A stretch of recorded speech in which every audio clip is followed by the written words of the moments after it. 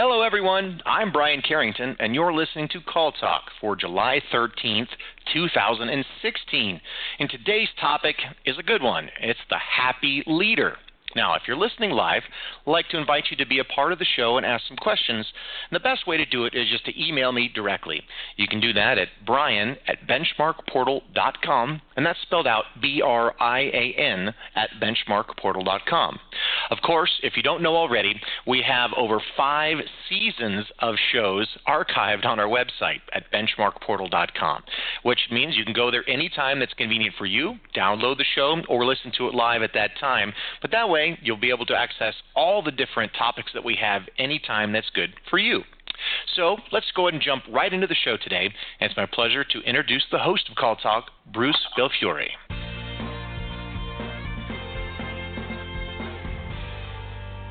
Well, thank you very much, Brian, and welcome back to Call Talk, everyone. I would like to talk about happiness today, and happiness is what we're supposed to be about, right? Being happy, making other people happy, making our pets happy, and just in general, leaving behind us a trail of good feelings that make the world a better place. And we spent, when I think about my education, we spent a lot of time in business school talking about leadership.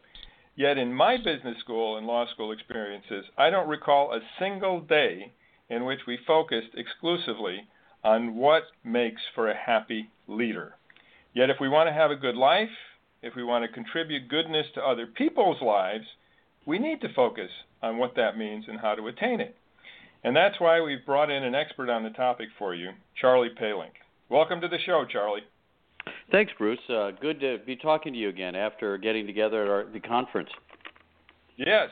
Well, just to let everybody know, Charly has been in senior IT leadership for over 20 years and was most recently the Chief Product Officer for Ceasars Entertainment. And I met Charly at a recent industry conference where he addressed a room full of business leaders and had them all in the palm of his hands talking about these things which no one else at the conference was talking about, as you can imagine. And he wasn't just sort of selling pixie dust stuff. He talked about HR dilemmas, firing people, turbulence in the workplace, all of the things that are part of the real world. But he gave a context for living in the real world while doing the right thing and putting some happiness in your life and the life of other people. So it was really very, very mind-opening and inspiring, and so I wanted Charly to come on and talk to our audience here, and I'm really happy that he's been able to do so. So Charly, as I said, we don't hear happiness mentioned in the same sentence as leadership very often. We hear about great leaders being charismatic or smart or organized, but not happy. It's funny. We actually always hear the opposite. The movie industry and business books almost idealize our great leaders as charismatic madmen who are tortured, right? And torture everyone around them, but the brilliance of their vision kind of overcomes everything. Yeah, no, you got that right. When you think about it, who'd want to enter the heart and the soul of Steve Jobs or Mark Zuckerberg after seeing their portrayals in the movies? You might want to be in their houses and their bank accounts, yeah, but their souls as revealed on screen, probably not. Well, let's start with, how would you define happiness, Charly? Well, there's a song by Ray Wylie Hubbard that I ran across a while back, and at the end of the song, he talks about his gratitude exceeding his expectations, and I think that's as good a definition as any. I think a person that looks back at a period of time, their life, the week, the day, and they're grateful, and that really exceeds what they expected out of life.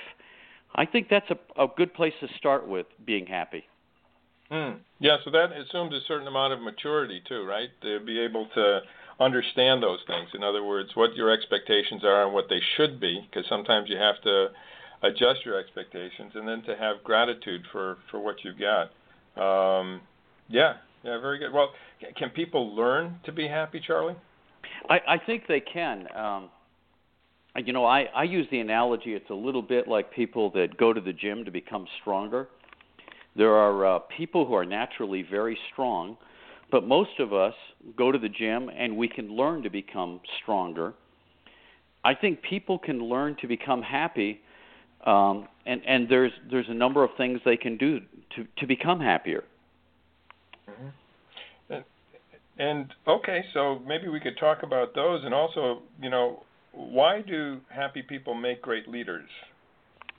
Well, a couple things. First of all, we're in an environment today where the game is talent, right? Mm-hmm. Especially in high tech. Everyone is out to try to keep talent and keep their turnover rate low.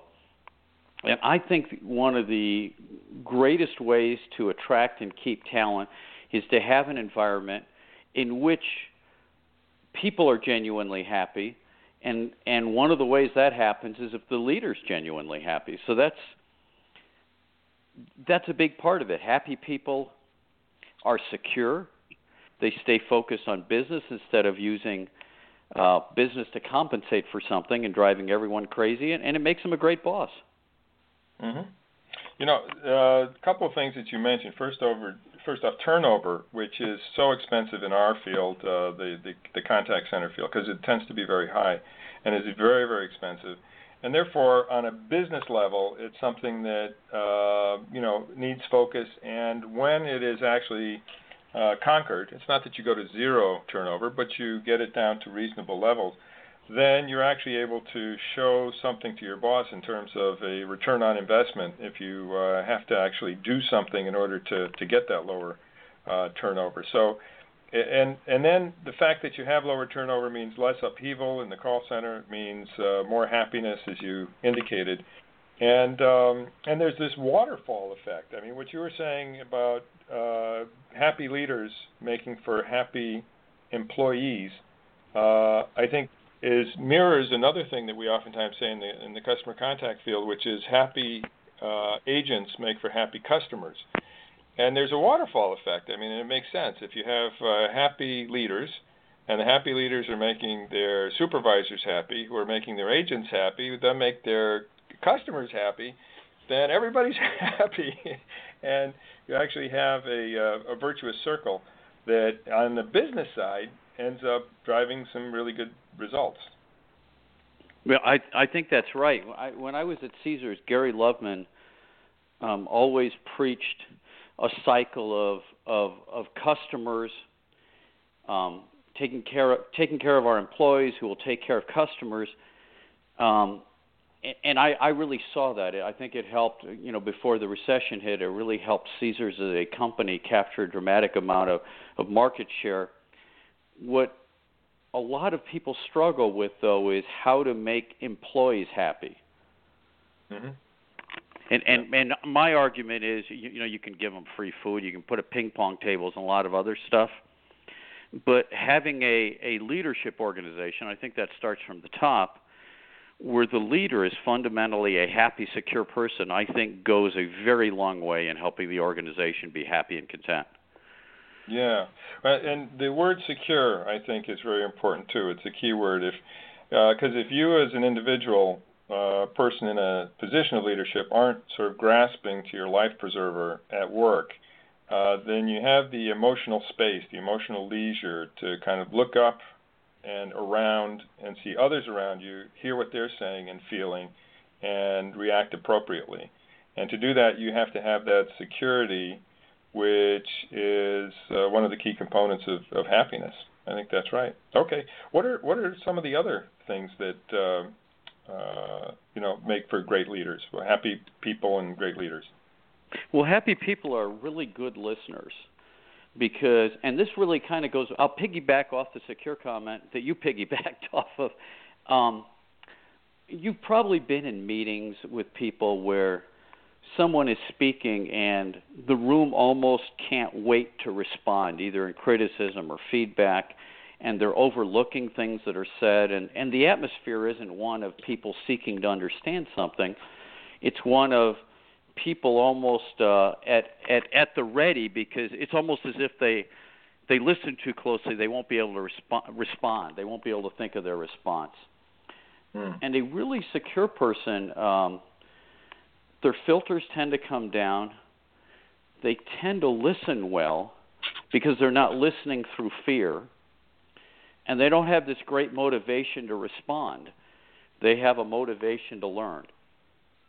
And I think that makes a difference. It makes a huge difference. And so for our listening audience here, most of whom are call center managers, we might just think about how we do interact with our people, and are we great listeners, or are we as great as we should be? There's some things that we did learn back in business school, like management by walking around, which I remember a case study on that was basically a manager who spent most of his day going around the operation and just listening to people.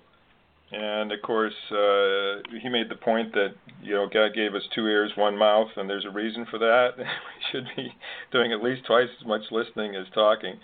And some other things that we've learned over time. All of us are smarter than one of us, and if the one of us is me, then I should stop talking and start listening and learning some more.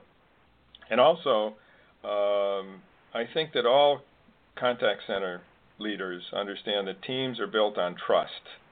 We've seen this actually in studies that we've done, that trust is absolutely key to a satisfied customer contact agent. And trust is really built on listening, right? Haven't you seen that as well, Charlie? Absolutely. And I remember there's another thing that you wanted to mention too, a third element to how happy people make great leaders. Well, I think we've all been around leaders that are threatened by life, and they consequently make decisions out of fear. Now, I don't want to confuse that by saying that someone that's a happy leader is not going to be concerned about their competitors or how they're performing, but that's a choice they make. It's not one that pervades their thoughts. It's more of them choosing to find the appropriate time to spend time thinking about their competitors or how they're doing. And so that lack of consuming doubt and fear helps them be successful, helps them be good leaders. Now, I'm not arguing unhappy people can't be great leaders. We've seen that. But why would you choose? Why, if you had a choice, why would you choose to be an unhappy person? And especially if you can be happy and also be great in your career. Mm-hmm. Yeah. I mean, really, there are tons of miserable people out in the business world who have had success. And there are, objectively speaking, some people who are probably stuck in situations where it's hard for them to be happy, and they don't have much choice because of the economy, because of responsibilities that they are taking and are to be commended for. I mean, we wouldn't want to tell somebody, okay, get out of a situation where you're going to actually leave your family in jeopardy as a result. So those are difficult situations, let's be honest. You don't want to, be telling somebody you have to leave your job if you're unhappy if there's absolutely no other alternatives. On the other hand, oftentimes there are alternatives, and then there's sometimes where you can actually, going back to what we said at the beginning, change your outlook and your approach so that, you can, in fact, make yourself happier in a situation that objectively seems unhappy today. Because I think we've all seen situations where person A and person B are in basically the same situation. Person A seems like a very happy person. Person B seems miserable. Oh, I think that's absolutely right. I mean, how many times do we change jobs and the person before us, they couldn't wait to get out of there, and we walk into exactly the same mess, and we're excited about what we can do with it, right? Mm-hmm. Yeah. No, that's right. So in that case, you kind of have to take a long look inward and maybe find where that happy gym, right, is located that you were talking about earlier. Yeah.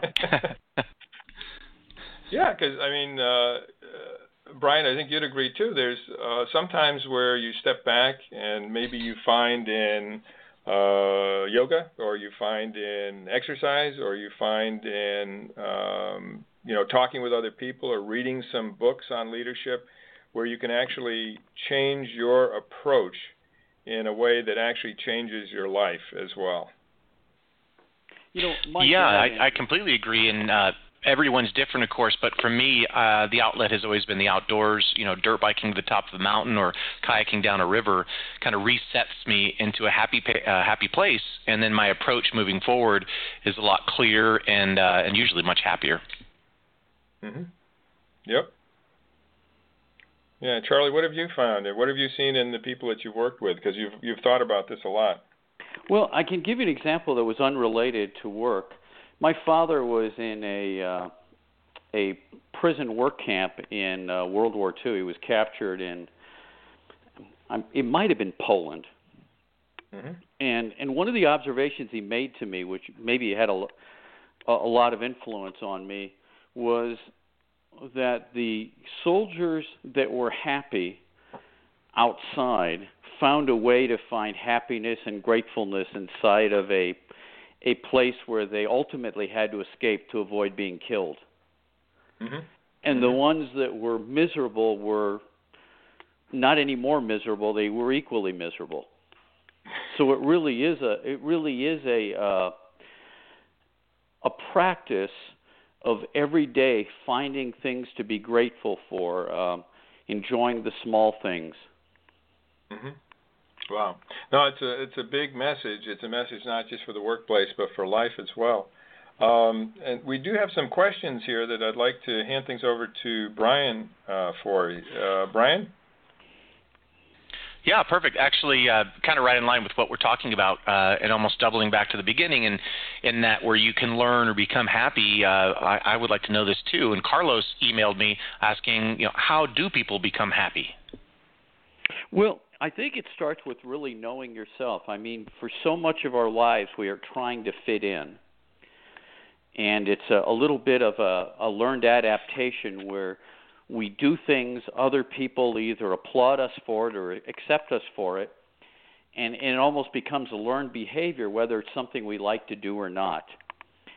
But I think doing things that aren't part of our real nature causes a certain amount of friction, which leads to unhappiness. So the starting point for me is really getting to know yourself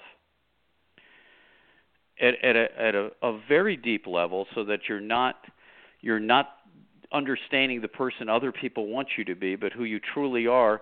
And then it's a fairly simple formula, and I do this every year. I write down on a yellow notepad, what do I like and what do I not like? And then I strive to do more of the things I like and less of the things I don't like, and I sort of engineer my life around that. Yeah, really interesting. I was thinking that when I go to going to reunions over the year, you see a difference, right? As people get older, they tend to get more comfortable with themselves. So the people who are listening to this, who are maybe on the younger end of the spectrum and are still trying to prove themselves and maybe striving, and that's all good. It's good stuff. But think about the fact that all of the older people that you know are less that way. They tend to be more comfortable with themselves. And if you can move to that on an accelerated basis, if you can compress the time that you can get there, if you're not there now, and therefore be happier with yourself and happier in yourself and in your own skin, then that's something that you might seek actively to do. I think about the joke about the person who turned 100 and was asked, what's the biggest advantage of being 100 years old? And the answer was, no peer pressure.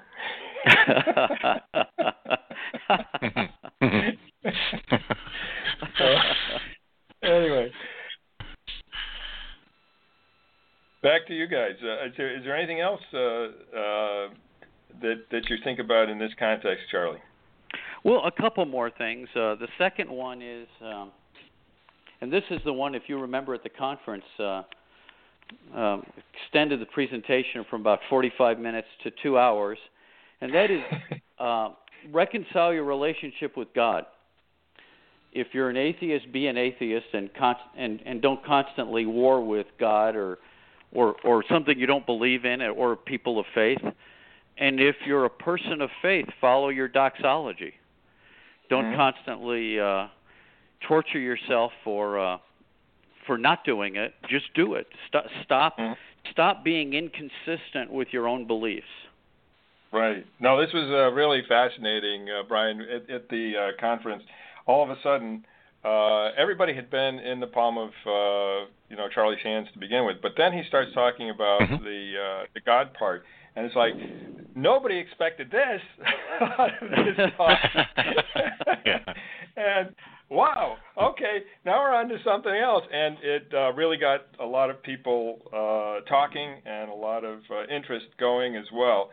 And this is an important thing to have yourself in a bigger context.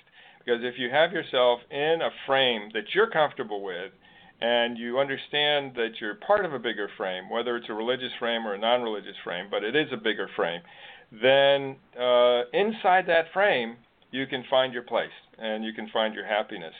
I think that's what you were trying to say, Charly, and I think it resonated with the people there who were, for the most part, CIOs of Fortune 500 companies, right? They were. I thought one of the most interesting things was there was a gentleman who was a chief technology officer for a large high-tech company out of California who came up to me afterwards and asked me if we could talk because his wife is so unhappy. And he was looking for some ways to help her. And number one, it was interesting and gratifying to be able to talk to someone at that level. And secondly, you really don't expect that at a conference on technology, right? Right, exactly. You got all these tech heads, right? All these tech heads, and all of a sudden they're opening up their hearts and their souls. And, but that's part of being human. That's part of our lives. And if we sort of take that out of our business life, if we take that out of our work life, then we're missing a piece of ourselves. It's not always easy to integrate. I mean, I think we can all accept that, but it's something that's important to, from time to time, confront. And for those listening, perhaps now is the time for you to think about that a little more and confront it a little more in both your personal and your business life. Do we have any other questions, Brian? Yeah, we do. But first, Charly, I want to know, what did you tell that guy? How to help his wife? Well, I asked him how much he listens to her. And does he actively listen, or is he is he listening to her through the filter of someone that's impatient with the way she's acting? And the more we talked, the more he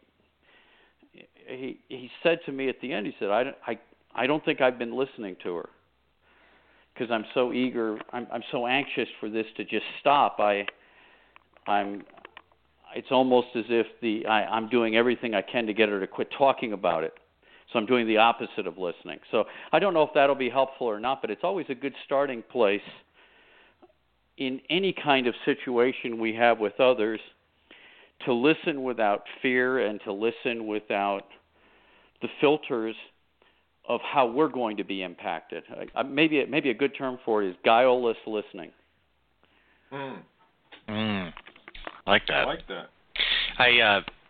I can add, I have a friend that I like to dirt bike with, and we'll be on the top of the mountain, and this seems kind of ironic, but he's very introspective and looking at him and himself and what he did. He said, Brian, I have a timer on my watch, and so I'm going to set it to 5 minutes, and you're going to just talk to me about whatever you want to, and I'm not going to say a word for 5 minutes, and then we'll do the opposite.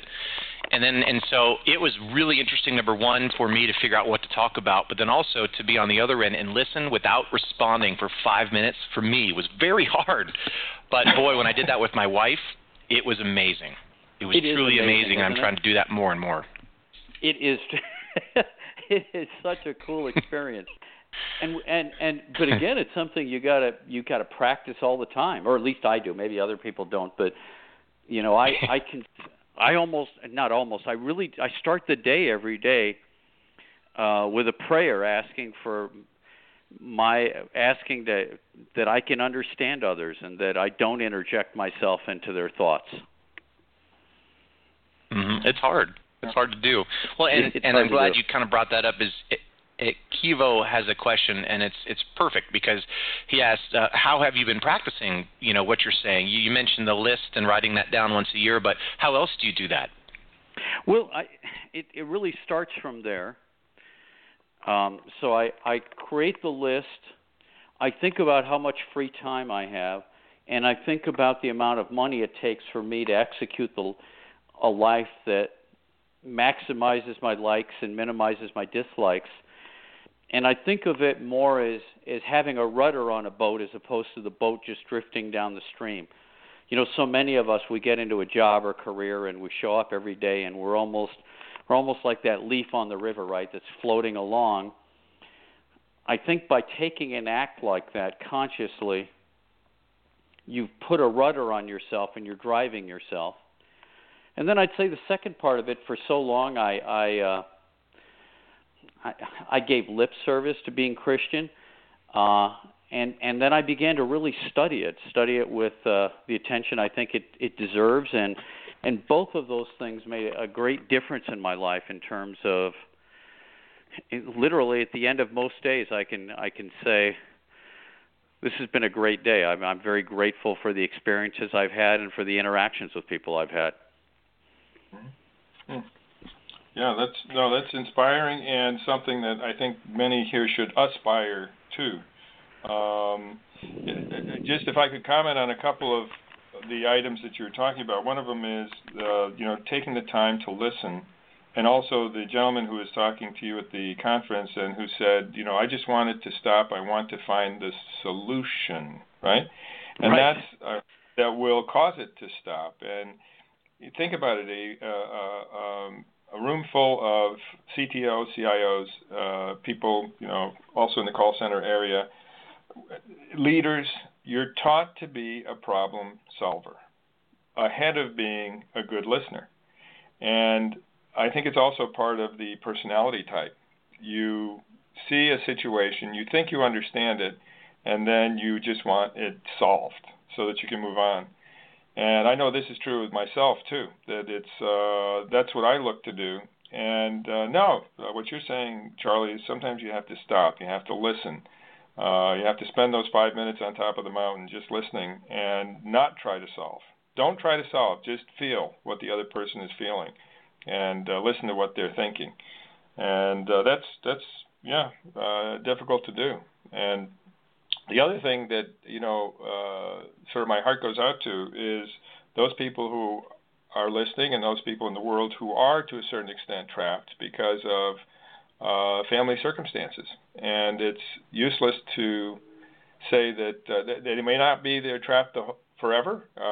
Hopefully they'll be able to work their way, and they should actively work their way to a place of greater happiness where they're able to do the things that they want to do. But we don't want to tell anyone to leave your responsibilities. That's not a good thing to do. But to hopefully find somebody you can spend that 5 minutes with who will listen to you. That much you should be able to find, and hopefully retool yourself as a result and find some more gratitude in the life that you do have. Anyway, do we have another question here, Brian? We're getting toward the end of our hour. Yeah, we do. Our half hour.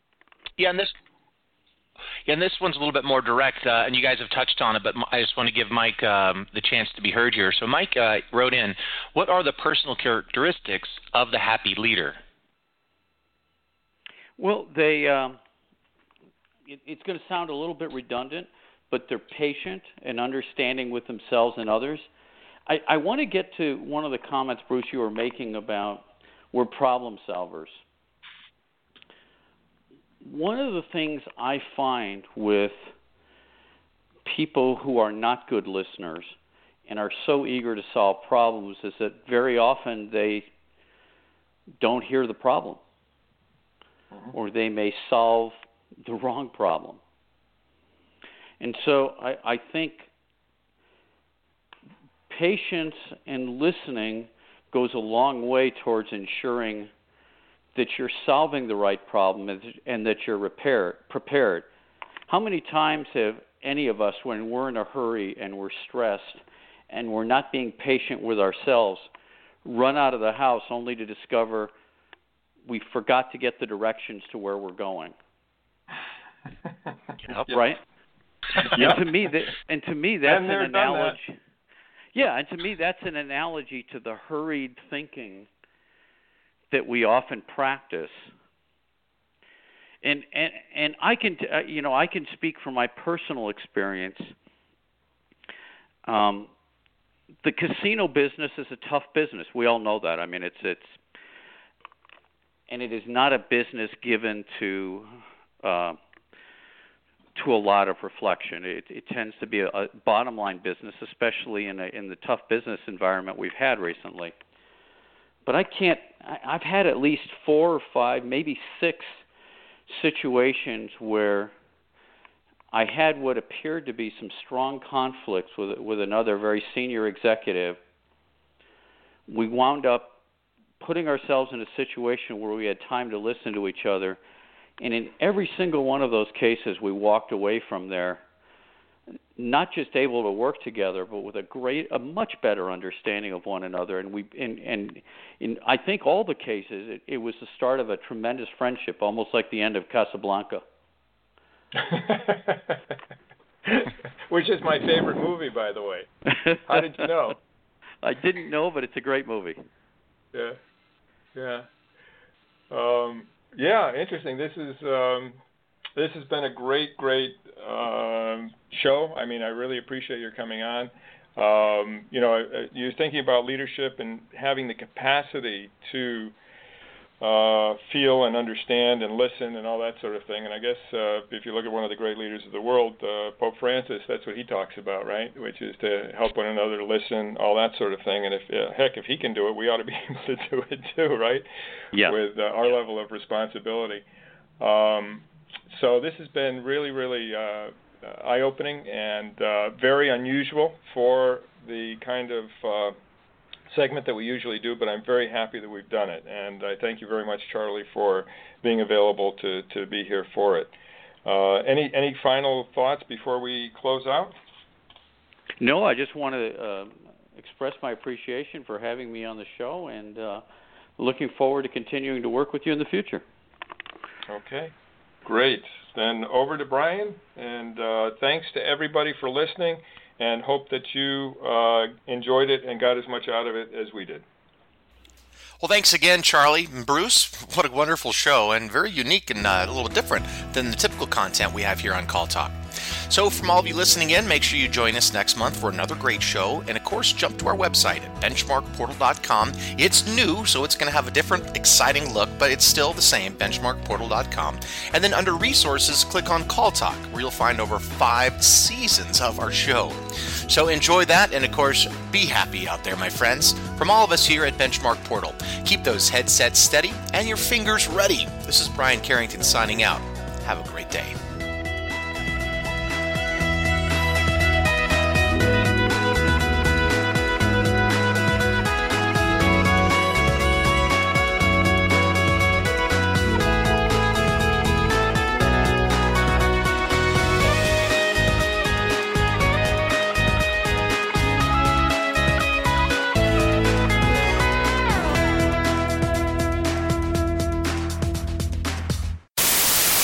Your agents think that you are mad, but things really can't be that bad, so don't worry. Try to be happy, and it will shine down on them.